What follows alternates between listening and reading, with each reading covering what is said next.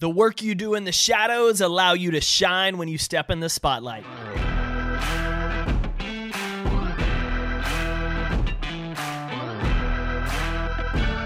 What's up, Competitor Nation? Welcome back to the Compete Everyday podcast. As always, my name's Jake Thompson. I'm the Chief Encouragement Officer here at Compete Everyday, and your host for the one and only show where we teach you how to compete every day, where we share insights so that you can lead better, and most importantly, you can start achieving more in your training, in your relationships, and in your life. I'm excited today to welcome Lucas Jadin of Train to Be Clutch. Lucas and his business partner, Joshua Medcalf, who you may be familiar with from Pound the Stone or Chop Wood, Carry Water, have just released a brand new book called Win in the Dark.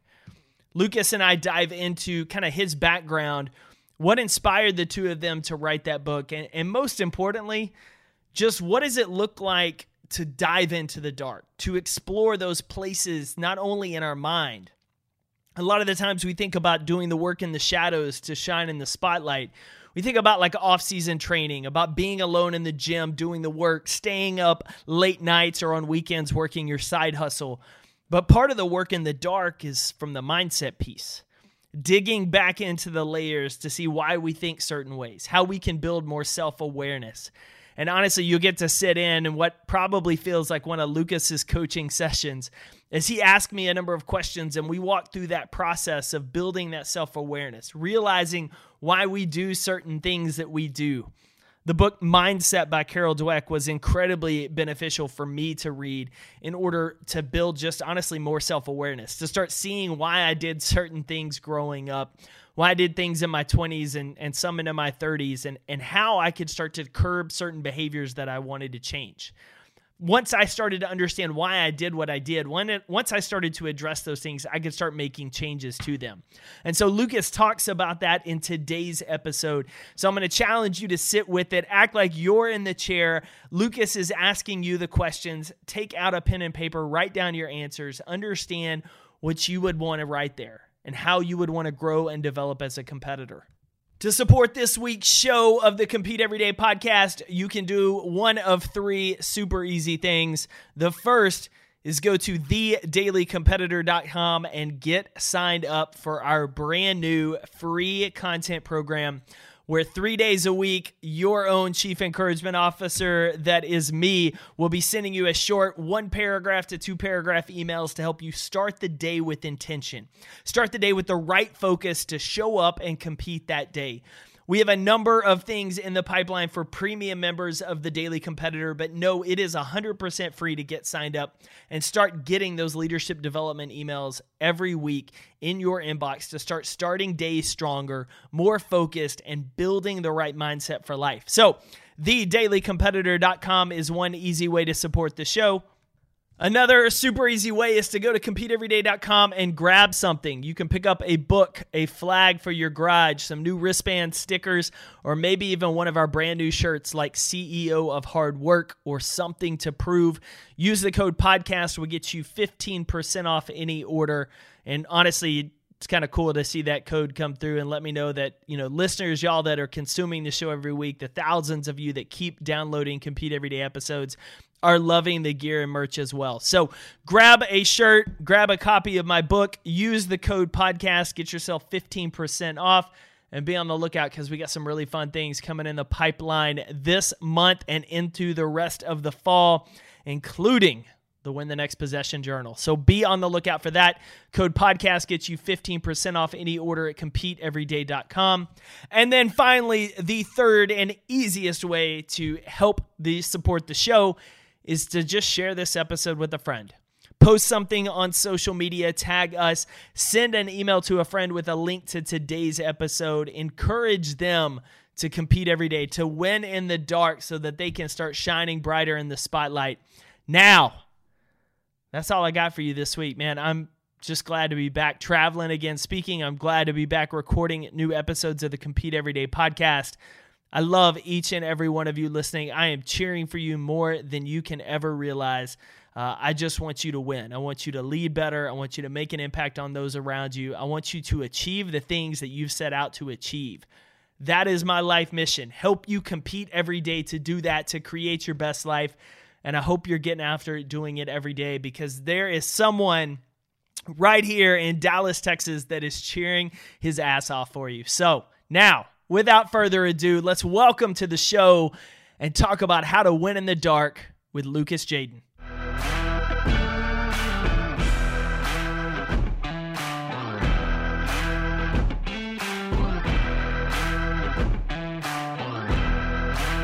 Lucas, welcome to the Compete Everyday podcast. How is your day going, my man? Hey, thank you, Jake. My day is going well here in Wisconsin. We're enjoying some summer weather, and I'm grateful to be with you. What does summer weather in Wisconsin look like? Because in Texas, it's about 103. Yeah, with where I am, it's 80s to 90s to 70s. It depends on the day, but we'll take it all, because when I'm shoveling snow in the middle of winter, dreaming about these days, we soak them in. Yeah. It's same way here, except it's 60s and 70s around Christmas instead of the 100-degree heat. We don't quite get that snow here in Texas. But man, looking forward to today's conversation. You obviously do a number of things around the world of mental architect.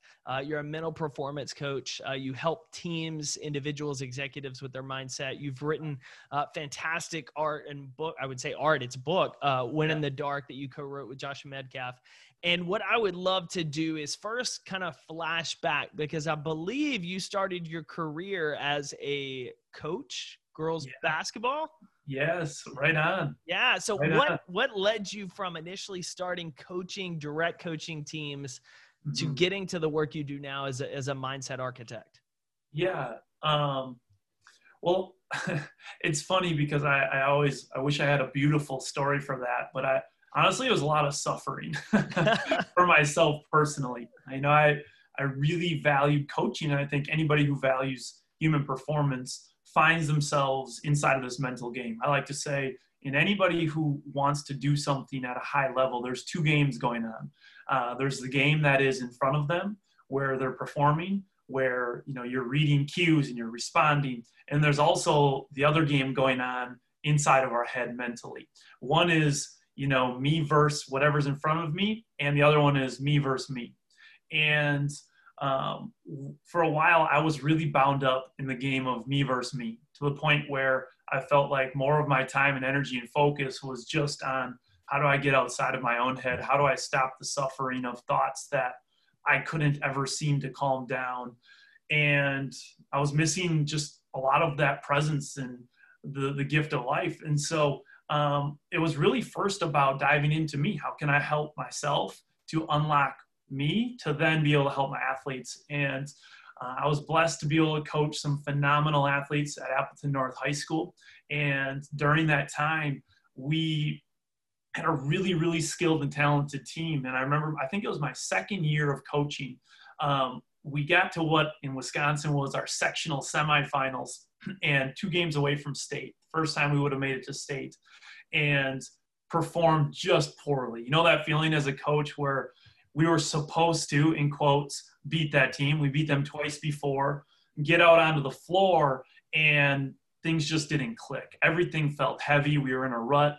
And after that game, I remember looking at our coaches, just like, physically we were ready, but mentally, what happened? And it was the first time where I really felt that punch in the face of the effects of being on defense when it comes to mental preparation instead of offense. And we were so systematic in our offensive systems, our defensive systems. But when it came to the mental end, that was just kind of left up in the air. And so from that moment, we really committed to unpacking the mental side of things. And that's when I met my partner, Joshua Medcalf, started reading some of his books, which at the same time, simultaneously, were helping me to unpack myself and my own baggage that I had along with me.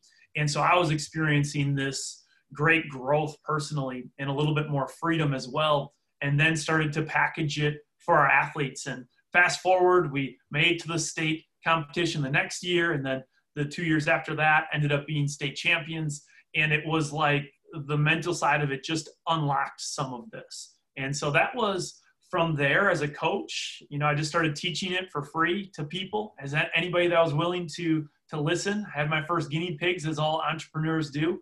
And then after that, got my first clients and went full time into this about 4 years ago now with my partner, Joshua, and the rest is history. I love that. I love that. Well, you guys have had some incredible success as you continue to grow, train to be clutch, and just the work you do around helping teams develop that mental side. And as you talked about, your team was missing it. Do you remember that early team? Do you remember your own playing days as an athlete growing up?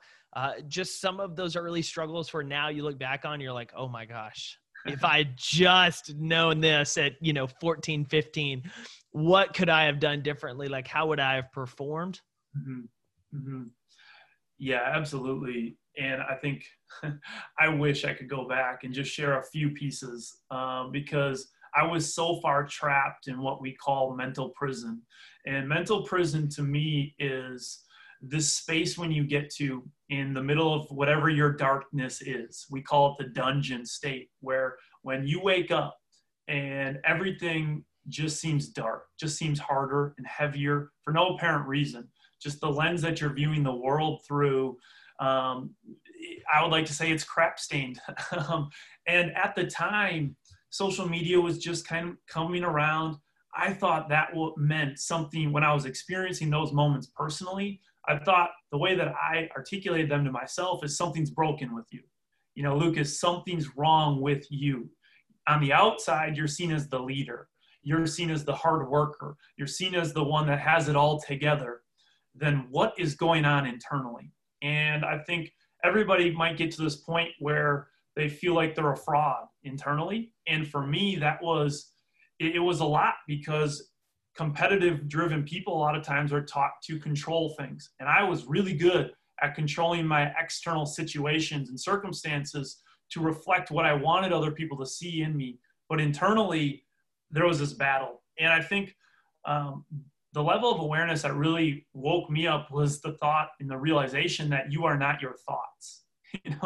Like, it's just wild that with everything going through my mind, those thoughts of you don't have what it takes, what if this goes wrong, that those weren't me. And I don't have full control over those thoughts, because if I did, then I would have stopped them a long time ago. But rather becoming the witness of those thoughts, whether they're comfortable or uncomfortable. And anytime we're going to do something that is growing, we're going to be in an uncomfortable situation. And our mind is built, our brain is built to predict and protect. So of course it's not going to like uncomfortable situations, which give root to the plethora of different thoughts that keep us trapped in mental prison. One of them being, I'm not enough. And you can fill in that blank. And anytime that we operate from that belief system, we're going to develop a lot of compensations. And for me, that was always working harder.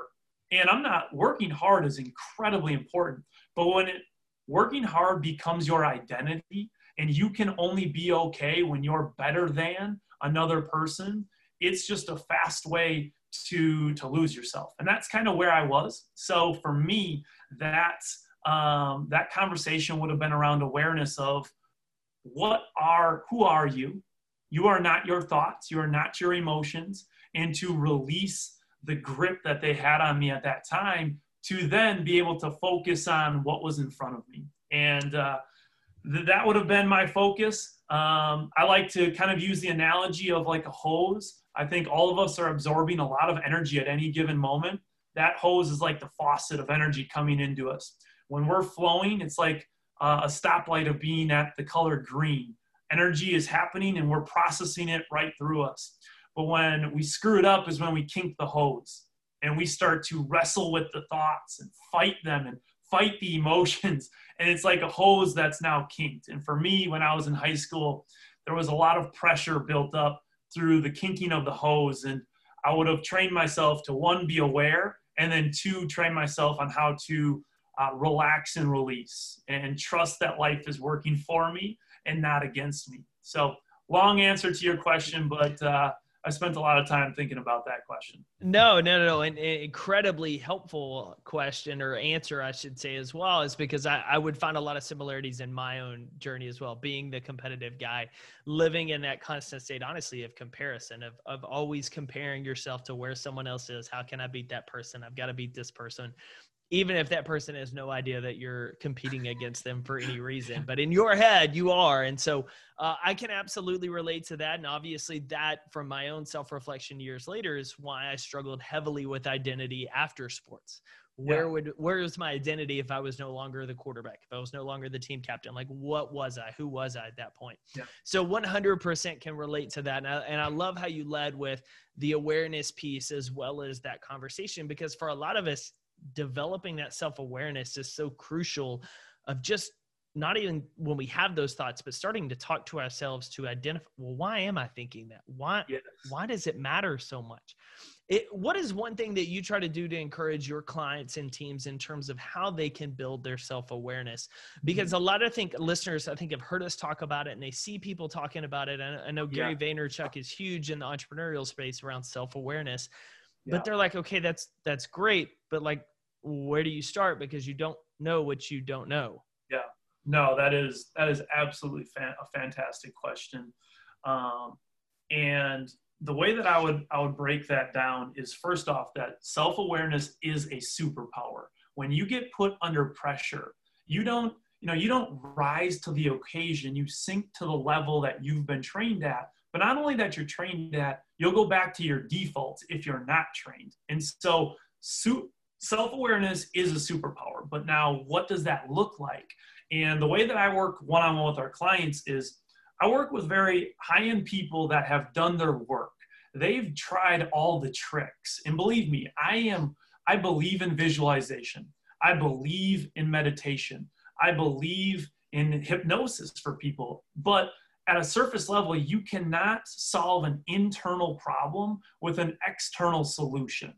And so we want to unpack internally, what are the things that are getting in the way, that are giving rise to us thinking we even have a problem to begin with, and get to the root cause. So a lot of times what I find my clients is they're exhausted by like the Band-Aids that they've tried. They've tried this solution. And I know that feeling, because when I was stuck internally inside of myself, I tried everything. I tried praying more. I tried positive thinking. I tried beating the crap out of myself. I tried like all the superstitions to like get a clear mind, in quotes. And none of it worked over time, but it just doesn't make sense, because external things can't cure us internally. So to answer your question, if we go back to it, what I would say is, what is your little person voice? What is that voice inside of us and inside of you that is constantly churning, that's part of all humans, built on fear, based on insecurities, inadequacies, that we are pre-installed with, that is constantly rolling? So if I asked you that question, you're an entrepreneur. I can hear in your talks, in your words, you're passionate about what you do. But man, I know COVID had to be a challenging bump. And so for you, what I'm wondering is like, what would your little person voice, what does that sound like for you? Yeah, in terms of the inner dialogue that I would hear, that I would have to, I would say, push back or learn to talk back to from a negative standpoint, would be, you started too late. You're never going to get it going because, you missed your boat. If you'd done this 5 years ago, you wouldn't be in the position with COVID now. Like, everything that makes you think that you're in the wrong place, that you're not doing the work, that you'll never make it. Like those little voices. But that's been the voice that I've had to learn to talk to, which is funny, because you have to learn to address I'm working the process. I've done the work. And so, I've prepared this. So because you're really good at that, how early did that start for you? In terms of talking back to it, or initially hearing it? Initially hearing it, and that, I'm not enough, like that, I've got to figure it out. When did that start for you? So that's a great question. Probably really early on. And I say that from being an only child growing up.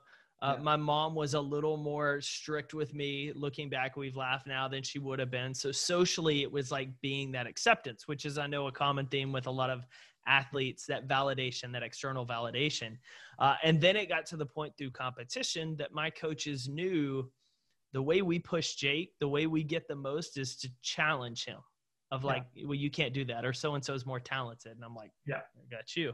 And so that was that constant drive of comparing myself, competing, trying to compete against all of these other people forever. Yeah, absolutely. And that's kind of and that is the evolution of once I finally get something, then I will be accepted and I can accept myself. And you dig back. So first with the client or my clients is we got to work backwards to talk about what are the roots in these beliefs that we learn that who I am is not enough. And so because of that, whether it's I don't belong, whether it's I'm not enough, whether it's just a form of scarcity, what happens is we set this bar that once I reach that, then I can finally live the life I want. Meaning whether at ease, happiness, fulfillment, feel good about myself. The problem with that is I've never met anybody who's living in their future. So if your future is always in, your idealized future is always out there, you are never going to be good enough. So our life becomes this revolving door of like guzzling salt water. And from a performer's sake, there are some people who are like, well, yeah, but that's what drives me. But then I'll always ask them, but have you ever operated on the flip of that, of I'm good? Because when you're good personally, it unlocks you to go all in, because the person who is operating to prove themselves is always still operating out of fear. Fear of what do I look like? Fear of what if this goes wrong? Wow, that's going to be an embarrassment. We have words that we've labeled it the twin thieves. A coach and a friend of mine named Steve Jones shared this with me, and I started asking teams over and over again, what's the toughest mental challenge you face to being at your best? And we got all these points of data, and it came down to over and over again, number one, fear of failure, but even deeper, like fear of failure is not something that we are inherently born with. When you watch my son, who is 3 years old, he fails relentlessly and he doesn't give a dang. He just gets back up and he does it again. But somewhere in our journey, we learn that failure is not okay if you want to be loved and accepted. And then that fear of judgment kicks in. And it's the greatest thief, because I truly don't believe there's anything that's robbing us more of our potential and our becoming our best than fear of what other people think. And so if we go into, if we look at your story, it's a matter of what are those revolving little person thoughts. And so present day, what did you say yours kind of were again? Will you bring it back to me? Yeah, along the lines of you started too late, you'll never catch up, get to that level, etc. through COVID. Yeah. Okay. And so just right there, what I would have you do with as one of my clients is write that down, because our mind is incredibly deceptive and it will justify it to be correct. And it's amazing. I've met so many people that will literally argue with me to why that is going to be right. Like they are actually arguing for their own demise. But the little man voice, or whatever we'll call it, little person voice, is incredibly powerful, and it will give you every bit of evidence back in your history to why it should be right. So you started too late. When that is your predominant thought, first off, what is the weight of that when you're going through your day-to-day? Oh, I mean, it's pressure on you you have to catch up. There's not enough hours in the day, which can obviously create the burnout or going 24/7. Or on the opposite end of that, it's the fear of lack of motivation that, well, if you're already too late, what's the point of starting? Yes, absolutely.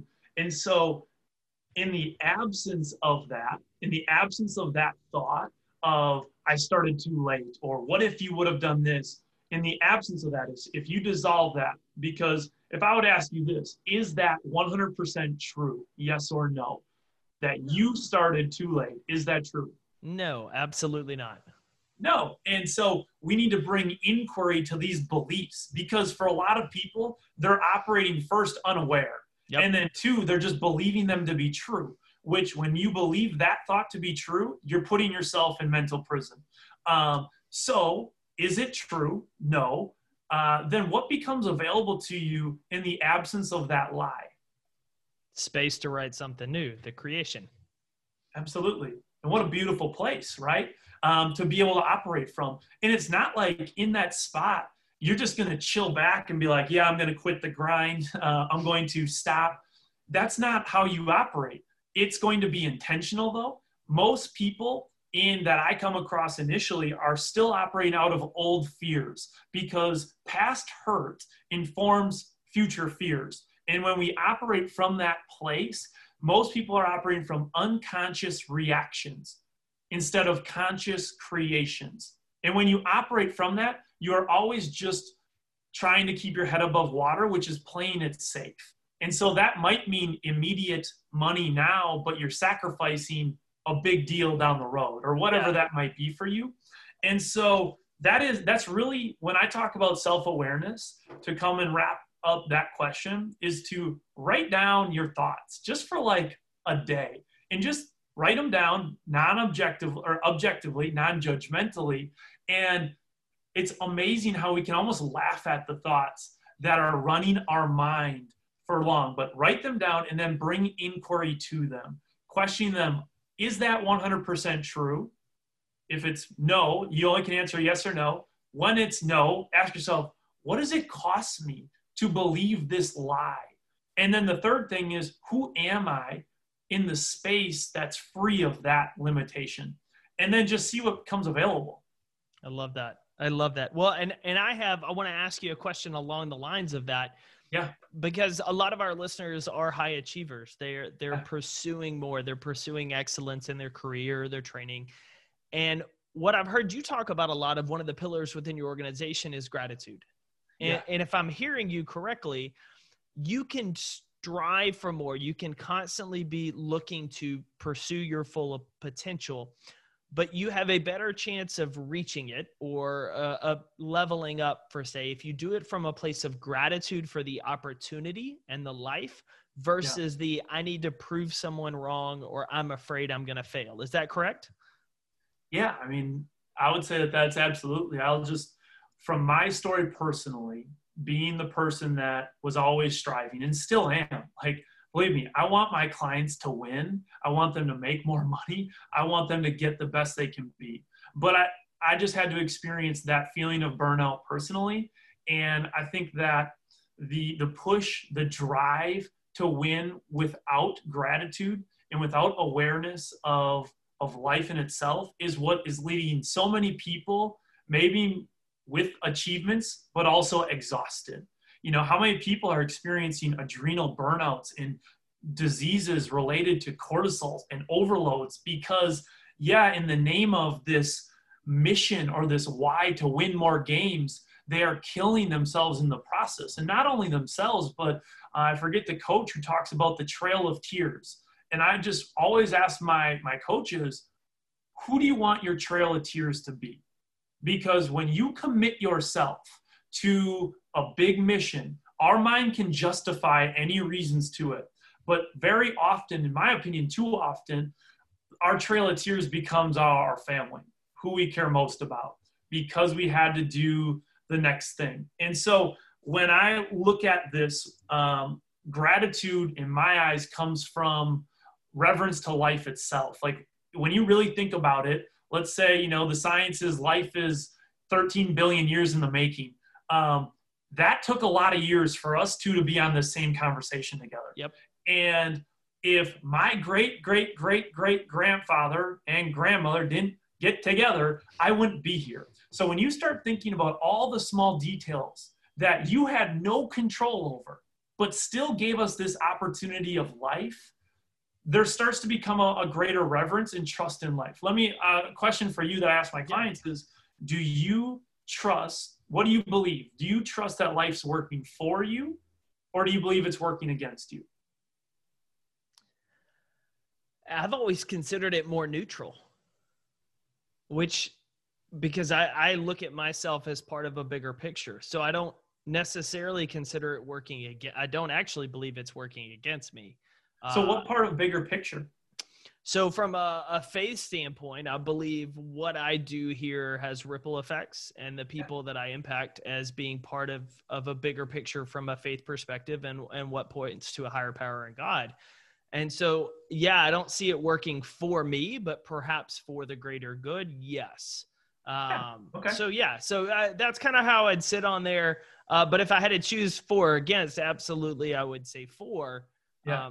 with the intention that I just can't sit and wait on it to happen for me. Oh gosh, yeah, and absolutely. And so what we're looking at is if you believe life is happening against you, your journey is going to be a constant suffering. It all whatever we resist creates suffering. Yep. And so what I try to align with my clients is your incredible hustle, incredible work ethic. If you want to be in the top 1% of what you do, it only is logical that you need to be willing to sacrifice more than the 99 other percent.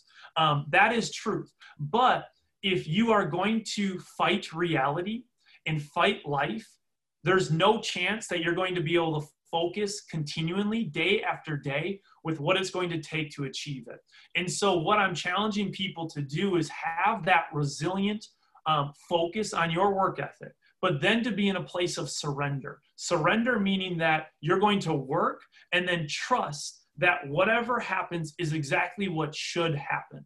I mean, how many times when I look backwards, was I in a position going, that should not have happened in my life, only for it to turn out to be better for me in the long run? Without a doubt. It's almost wild to me that as humans, we have the audacity to think we know what's best for the world when we are a tiny microcosm of this whole thing.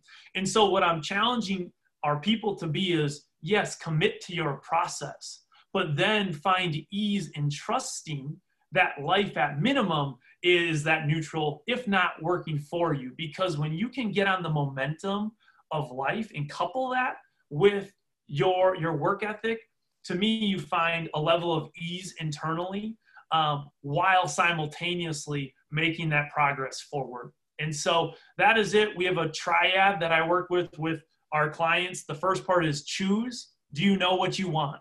Like, go after, can you choose and clarify it? Because when you get focused on what you want, that helps to clarify what things you can say yes to and what things you can say no to. If you want to be a state champion, there are just decisions that you must say yes to if you want to get there. That's choosing. The second leg is hustle. This is, are you good at getting uncomfortable? Are you willing to work harder than what the average person is if you want to be elite? There's nothing wrong with not wanting to be elite. And most of my clients have those two things figured out.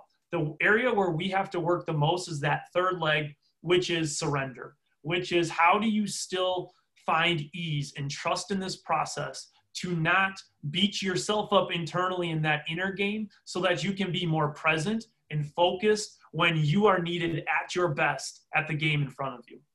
Love that. I love that. And that's honestly one of the things I've enjoyed about prepping for today's show, of hearing you share that triangle, especially that surrender piece, because when I first heard it, I was like, oh, now wait a minute. What about the hustle piece? Like, what about the things that are still in my control? But the way you just framed it there, I think is perfect for our listeners, because a lot of them have probably strived and looked for that. Well, how do I like work hard and want more, but still be happy? And that's that surrender piece, which I think is incredibly valuable. Lucas, you have a brand new book out called Win in the Dark. And one of the things I'd love to hear from your perspective of what challenged y'all to write this book, but really when our listeners first see it, they may have a similar idea that I did. And when I first heard about y'all producing this and before it was released and I saw the cover and I was like, oh, well, this is like what we talk about when we say, you know, you've got to grind in the shadows of the off season to shine under the glory lights of game day. But it's not necessarily just about being willing to work in the off season so you can prepare for the game day. It's sometimes about the inner work and the dungeon that you talked about as well. And so what I'd love to hear is, one, what really compelled you to write this? And two, what is something that the listeners could expect after picking up a copy? Yeah, that's a great question. I would say first off that what compelled me to write it is that And anybody that's written a book, I know you have, Jake, and it's such a process, isn't it? That's a mild way to put it. Yes. So the relief of getting it out of my head and out of Joshua's head and onto paper, and people, wanting me to share the info verbally, now there's a copy that they can get into their hands and share. So that was just really the first piece. But I think the big thing was what we have already talked about, is that there is definitely the need to work. You're not going to be given things, but at the same time, I don't know a lot of people that aren't in this day and age buying into the process. Now, sure, there are kids during this day and age of social media where it's harder maybe to even realize that there is a lot of work behind the scenes, the unnoticed, unthanked hours. And I shouldn't say kids just, right? It is everybody. And even to promote and create this podcast, we're going to be on for this time together, but the hours that go in behind it for you prepping and you doing the work, that's just unseen. And so we wanted to bring light to that, that if you're wanting those moments in the bright lights, the winning in the dark piece is only the price of admission. It doesn't guarantee anything. But even deeper, I can remember my first Major League Baseball spring training conversation. Joshua and I did our thing to the whole organization. And then afterwards, we did an optional group where guys from the pro team down to like the single A group could come and just ask questions. And we have this group sit around a circle, and there's probably 15 to 20 guys. And some of them that year are going on to making millions of dollars to pitch, and other guys are trying to figure out how they're even going to put ends together. So you have a wide variety of guys, and we asked them, what is the toughest mental challenge? And we went around the circle. And if you didn't know their names and what team they were from, you would never have known the difference, because all the mental challenges were the same. It was the fear of failure, the fear of judgment, the fear of letting people that I care most about down. And one of the guys spoke up and he was like, look, I can get out here for 8 to 10 hours a day. And yeah, that physical part is hard. It is pushing me, but it's baseball. It's what I love to do. The real challenge is when I go home at night. When I lay my head on the pillow, I'm separated from my family, and all of a sudden the work is done. The physical work is done. And I have to be okay that I did my best today, and that's all that I could do. And that is what drives me crazy. That is what I beat myself up about. That is where I wake up the next morning and go, did I even sleep? Because I was so inside of my head. So it's the moments of stillness where we need to get better at. And that's the dark. And so in baseball, just as an example with my clients, that's when you're 0 for 2 and you're out in the outfield knowing that you're coming up the next inning, how you're approaching that mentally. Are you good with stillness? Because we're really good with just numbing it out when we can. Put in the earbuds, go watch a podcast. But when it comes to performance time, it is usually just you and your thoughts. And so the mental, in Win in the Dark, it was, how do we get below the surface of just the cliche message of win when nobody's watching and work when nobody's watching, to what's going to slow you down in the dark? And let's bring awareness to it, and then a mindset and a skill set to help working through it. And I guess I would wrap that up with, I got a voicemail from a coach from North Carolina where his this was just yesterday, and he told me that a few of his athletes took their own life over the weekend. A few. That's not, I played it twice so my wife could listen to it. And I listened to that, and it makes you want to just break down right there. Because when you think about what we're doing as coaches, as leaders, to me, the dark sports are just a way to help our people to win in the dark when they need it most. And for those athletes, I don't know the story yet. And it's just it makes my stomach curl anytime that young athletes pass away, because in my mind, if we could reach them, if we could wrap our arms around them, if we could equip coaches with the mindset and the skills of how to help and coach up people in the dark, I live in this idealistic world that I wouldn't get any more of those calls anymore. And to me, that is what Win in the Dark is about, is in your toughest moments, are you able to stay free, keep your heart open, and show resilience? And sports are just a training ground for that to happen. And that's what the tool of Win in the Dark is about for me. Well, thank you incredibly for sharing that and that tough news, especially with that team. And you're right in terms of sports, and sports being the training ground. And honestly, for most of us, it's the safest training ground we ever have. And to be able to build the resilience and the mental skills and the ability to stay present for when life hits. And we see that currently as adults right now going through the middle of COVID. And we talked kind of off air prior about some other coaches that we know in the space and athletes dealing with cancellations and canceled seasons and changes, and like sports giving them the opportunity to learn things that right now adults have no idea how to handle and mentally are not equipped for it. And so, so for coaches listening to this, athletes, all listeners, especially, you have your reason right there why you should pick up a copy of this brand new book. Lucas, is the best place to grab the book on Amazon, your website? Where should our listeners go to grab their copy today while they're listening to this? Get out of your car when you're done and grab a copy on your phone.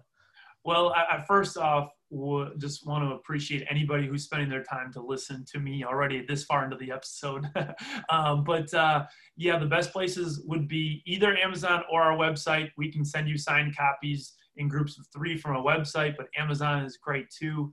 I just am so grateful for all the people that are diving into it. And if you're spending time in our work, I just really appreciate it.